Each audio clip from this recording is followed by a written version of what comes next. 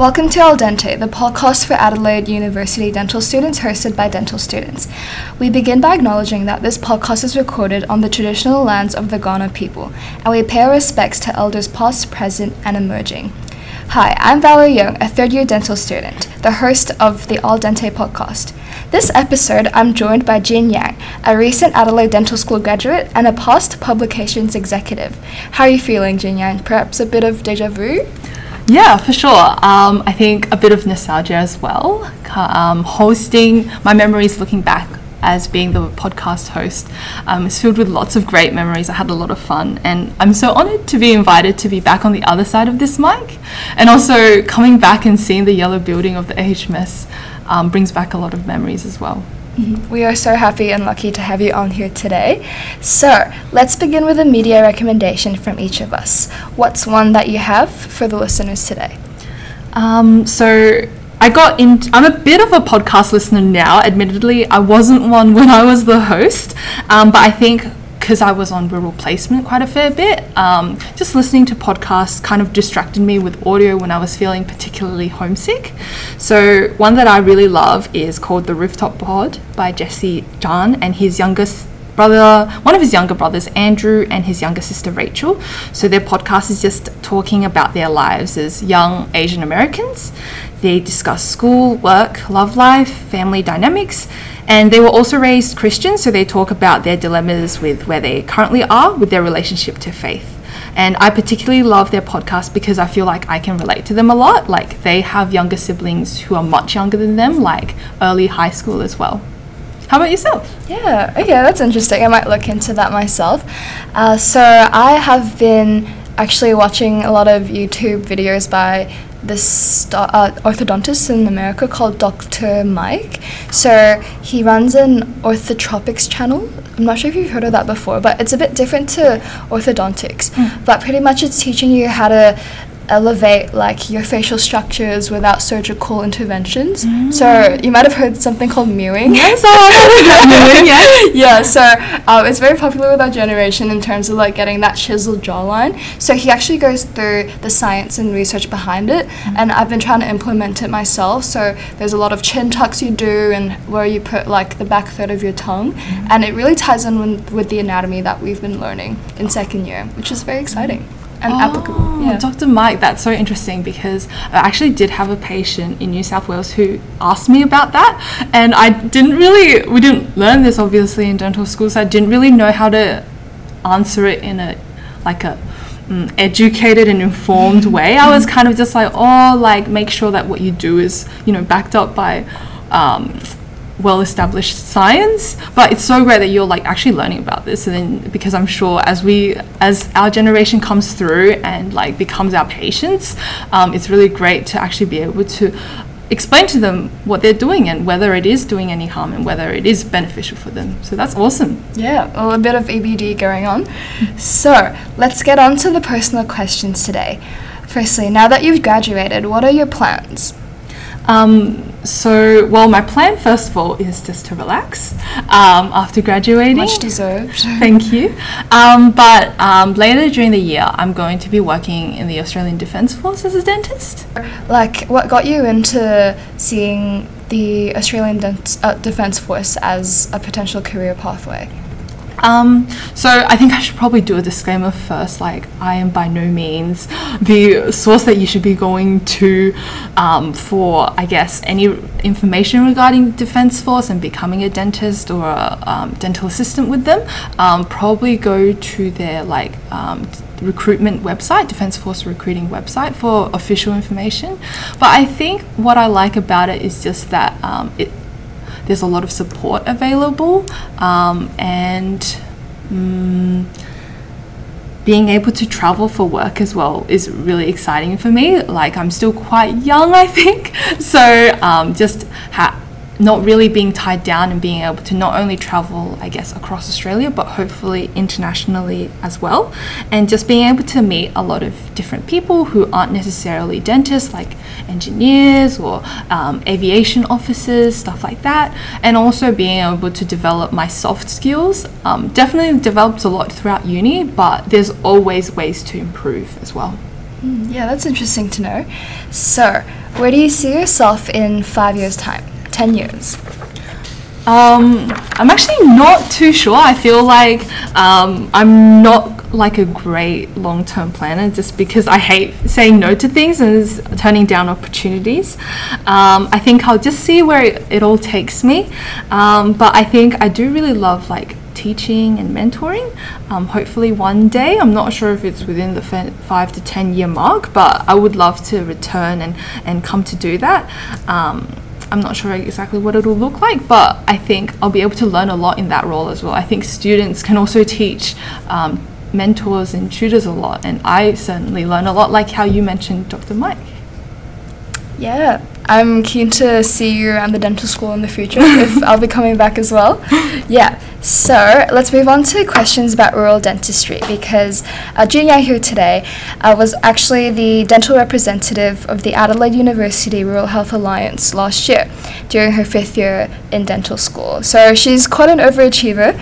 So could you please tell us about your double rural placement in 5th year? So I really loved my double rural placement. It just gave me so much more experience and exposure, which I feel like is really important to have before getting registered and kind of working on your own in a sense, and learning and adapting to how different clinics work. And also interstate, like how New South Wales Health may work, is very different to how SA Health works, is very important because obviously when you graduate, there's majority, I would say, of students wouldn't be working in SA Health. And finally, like having the experience to travel as well is so fun. Like you get to explore all these beautiful parts of Australia with people that you wouldn't necessarily hang out with, but like so many, I guess, unexpected friendships also developed from rural placements. Yeah, so tell us where you went and like what the differences were between the two different rural places. So 5th year, for those who don't know, when I was in 5th year, which was 2023, it was separated into 3 blocks. So each block was like, I guess, 12 to 16 weeks long. So in block 1, which was at the start of the year, I went to rural South Australia, a town called Mount Gambier, which is halfway between Melbourne and Adelaide. And then in block 2, my main clinic was Marion. And then in block 3, I went to a rural town in New South Wales, which is like 2 hours north of Sydney, called Wyong. So I think the main, I guess, difference between the 3 clinics was really like what you do majority of the times, like what clinical procedures are you doing. This also varies from tutor to tutor. Some tutors do have preferences, and then you're also limited by, like, I guess what resources the clinic has. I found in Mount Gambier that I did quite a lot of endo because my tutor really liked endo there, and we didn't do any dentures there, and we did like 1 crown each, but that could change with every year depending on who's the tutor there. And then in Marion, in block 2, did a lot of pros because I did have Dr. Vu as my tutor. So, and I was also emphasizing that I needed pros because I knew I wasn't going to get those rurally. And then in block 3, it was a lot of extractions and a lot of some like simple like surgery procedures like alveoloplasties, which is where you smooth over like the jawbone, and then a lot of fillings and a lot of just like ROPs, which is like emergency appointments when the patient presents with pain, and learned a lot. Improved a lot actually on my fillings, which I didn't really think about a lot as a 5th year dental student. I was like, I need to focus on like endo and crowns, but fillings definitely improved a lot on that. Yeah, so what actually made you improve more like on fillings? Because I'm actually going to 3rd year and we're going to start doing fillings on SA dental patients. So like just want to know what the difference between learning like at the Adelaide Dental Hospital was in comparison to the rural places. I think it was just like one tutor in particular who just had very high expectations for us with regards to fillings, which is fantastic because that's how I learned a lot. But yeah, I think sometimes you may not focus so much on anatomy once you start seeing real patients, because it's more important that it's like functional, well sealed, has a good contact and stuff. But he also liked having like good like marginal ridge heights, good contours and everything. And he also like wore his loops when he was checking our fillings. But most of the time for fillings I don't wear loops, so I wouldn't see stuff that he would necessarily see. But yeah, I think like it's just think about like maybe why you're placing the filling and what are the most important parts, because I don't think anyone can say that their best fillings were done in third year. Yeah. Yeah, that's very humbling, and I'll keep that in mind. So, now that you've finished dental school, do you have any plans to practice rural dentistry post-graduation? I don't think I have like plans solidified at the moment, but I know that it can definitely come up with being a defense dentist, and I think if it does come up I would love to go, because I really love like exploring the outdoors and just the places that you can see and the things that you can see. It's just so different to metro areas. I think you really realize that you're just like a speck in the universe, and that there are all these like natural wonders that have been here for millennia before you and will be here for like thousands of years after you as well. And it's just like really beautiful to see. Yeah, that's so exciting. I really hope to actually get to go interstate as well for our rural placements in 5th year, but we'll see how we go, because I've heard that people get to go to Tasmania, so if they don't change that for our cohort, apparently you can go like sightseeing over the weekends, and it's just very rewarding. Yeah, for sure. And it's great if you have a car or someone that you're going with has a car, so then you guys can really explore the more rural areas. Definitely, yeah. So, Jingyang, let's move on to questions related to the AEDSS. So, with your long list in your resume of like past achievements throughout dental school, what was your involvement in the AEDSS? So I think I was a bit of a jack of all trades in the AEDSS. I just really wanted to get involved and learn a lot. I think because especially like you can learn so much through the AEDSS that dentistry, the degree, 5 years they can only teach you so much. So I tried to do as much as I could. So I think in second year I was on student affairs subcom, and then I was in events gencom, and then publications exec, and then finally last year was the aura rep. So yeah, a bit of everything. Yes. So now that you've finished dental school, do you plan on pursuing any other leadership roles as a working dentist, and what would that look like? I think like being a defense dentist is comes with leadership roles in and of itself.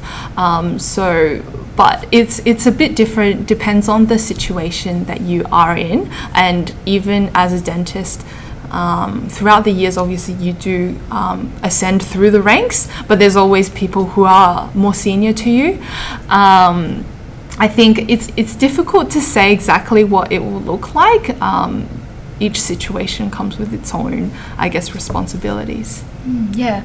So if you don't mind me asking, when did you start to think about the option of becoming a defense dentist? Was there any moment that inspired that?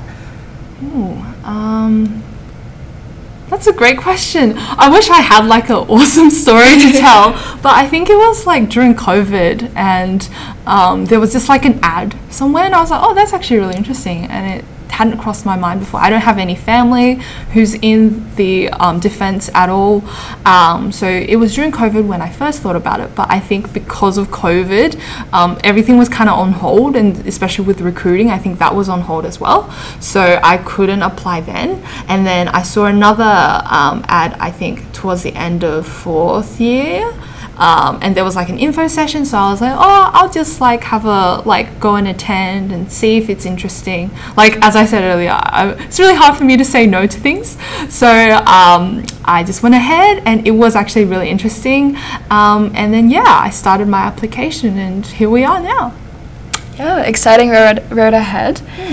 So if you don't mind sharing, like, what are the main differences between like just working in private practice or like in public practice versus working for the Defence Force?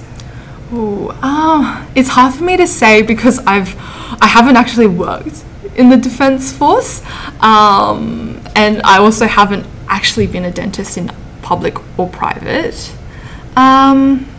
Feel like probably the biggest differences are your patient demographic. Like your patients are very healthy, and so medical background is usually pretty easy, and I think also maybe it's important to think about why you're doing the treatment you're doing. I would imagine that most of the procedures you're doing is so that the patient or the soldier or whoever is deployable, meaning that they can actually go on the missions and do the tasks that defense would like them to do, rather than okay, like maybe privately, I want to keep this tooth for like the next 50 or so years, or I want my teeth to look like some Hollywood celebrities. Like everyone has different motives, but I would assume in defense that it's mostly so that the patient's deployable. Yeah, that's a very interesting perspective. Keen to hear more about it after you start working as well. So now we're going to take a short break and hear a message from our sponsor. Thanks for tuning in. Abano is the largest dental support organisation across Australia and New Zealand with over 260 practices. Are you a new dentist looking to kickstart your career? Look no further. Abano offers a unique kickstart program designed to support you to establish your practice. Enjoy the rest of the podcast. So Jingyang, now that you and your cohort have graduated, do you know what the different pathways most people are taking? Knowing that like you're taking a very unique pathway of being a Navy dentist, but what are the other options that students have? This is such a great question, and I'm honestly really interested as well because like everyone's doing the same thing for the past 5 years. I think it usually depends on what people's like own values and priorities are when they're deciding their first job. But some are moving to work rurally, some are moving to work metroly or maybe interstate, and not necessarily like everyone who's interstate will go back to, I guess, where they were from. Some may choose to stay in SA just because their professional networks are here. But I think most people are moving, away from Adelaide. I think some will be in private practice, some may be in the public sector. I think I'm the only one who is looking to be in defence. And also, like, there's really no rush to find a job. Like, I know from, like, maybe the August to September time in fifth year, people are, like, hearing of other people doing interviews and stuff. But, like, really just... don't feel rushed just because other people are doing it, and a lot of people do change the first jobs that they do, so it's really hard to find your perfect job because you haven't actually worked as a dentist before. So how do you know what you enjoy doing and what you don't really enjoy doing? And if you choose to take like a 6-month year break, I've heard of people doing that too. So That was some very helpful advice that you have for upcoming dental graduate students. So that actually is a great segue on to our next question. So other than the ones you've given today, what advice would you give to the dental and oral health students tuning in? So I think I have 2 major pieces of advice. One is, I guess, more aimed at all the undergrad students, and then one is more aimed at the BDS4 students or BOH2 students. So for the BDS4 and BOH2 students, I would really recommend attending online seminars regarding finding a job this year, actually, just because I found that when I was in my final year, especially being rurally placed, I was quite busy after clinic, like going to the gym, cooking, like if my clinic group wanted to do something, I just found it difficult to say no. So I couldn't go to all the seminars that I wanted to go. I think the AUDSS Grad Pack is a great place to start, and the Australian Dental Students Association, or ADSA, also does some great like graduation seminars. And I think to BDS and BOH students in general, just really recommend getting to know the students inside in your class and outside your class as much as you can. Like I've heard that it's pretty hard to find friends once you graduate university, and the people around you in dentistry right now will really be able to understand I guess a lot of the trials and tribulations that you face. And I know that like everyone is a bit, I guess nervous to reach out, but very, very few people would say no to hang out if you want to hang out. And just hearing about other people talk about their placement groups and their experiences revealed heaps of unlikely friendships. And I think the rare person who's a bit odd and doesn't really get along with you is few and far between. So definitely recommend you getting to know as many people as you can. Yeah, it's nice to hear that you still had like a pastime, things to do after clinic, like in the rural towns. So I'm just curious to know, like, what did you do outside of clinic when you were on placement? Okay, so in Mount Gambier, we did like boxing classes, and got really fit. We did like boxing classes like 5 times a week. So it would be like a whole day of clinic and then boxing. So there wasn't much to do after that, but we did explore like a lot of sinkholes. Have you been to like sinkholes before at all? I've heard about it from my friends like at college who are from Mount Gambier, and they said, oh, it's like pretty much the only thing you can do on the weekends. Oh, you should Google or go on Instagram or something and look up like Little Blue Lake. It's so like viral on the internet because it's so pretty. And so basically because it's the limestone coast, I think over time it kind of just collapses, which is like scary because if you're living in the town and suddenly there's a hole, it's a bit scary. But there's like all these lakes and all these caves that you can go to, and it's so beautiful. So we went to a lot of those areas, and just driving around the limestone coast, it's so pretty. So that's Mount Gambier. Wyong went to Sydney quite a lot because it's quite close to Sydney, and then also there's a lot of like really nice lakes and beaches around there. So I did fishing a bit as well. But yeah, there's just like, it's so fun to like pick up all these random hobbies. I've never fished before, and now I know a little bit about fishing and boxing too. So just be open to like finding new things about yourself. And if you don't like them, at least now you know you don't like them. Yeah, it's funny to hear that you're finding like ways to de-stress after seeing patients through boxing. Oh yeah, punching bag. Yes, very some odd patients here and there, and I'm sure you'll find that too, Valerie. We'll see when that time comes. So, final question for today. What is a dental instrument or burr that you cannot live without, and why? I think I really cannot live without the triplex. I think when everything's so dry, you can see everything. Like calculus, you can see the difference between like D-min and hypomin. And like being able to detect caries as well, it's so much easier when it's so dry. The patient doesn't really love it because who loves like a dry cheek? No one. But it helps so much. And I've had like triplexes where I don't know if you've had in sim where it's like broken off at the nozzle, and it's so annoying. Or like if one little hole's not working and you have to press so hard and it's still not drying it, it's really hard. But because like the triplex is always there, it's very dependable.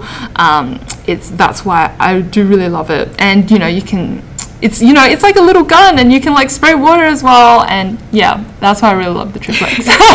Yeah, sometimes in sim clinic, if you get allocated to a seat next to like the more mischievous students, you might get a bit of like water spraying here and there when they get bored. That's it. Yeah, so it's actually really nice to hear that like 5th year graduate students like you and one of the PhD students that I recently interviewed for this podcast, check out that episode by the way when it comes out, love instruments that are ones that we learn to use like on the first or second day of dental school in the sim clinic. But it's nice to like get back to the basics. Yeah, I think it's easy to like get lost in the source of like, oh, like this really cool laser, or like I don't know, just random stuff. But really, you can rely on your trusty basics. They've been through in this industry for decades now, and they've done that for a reason.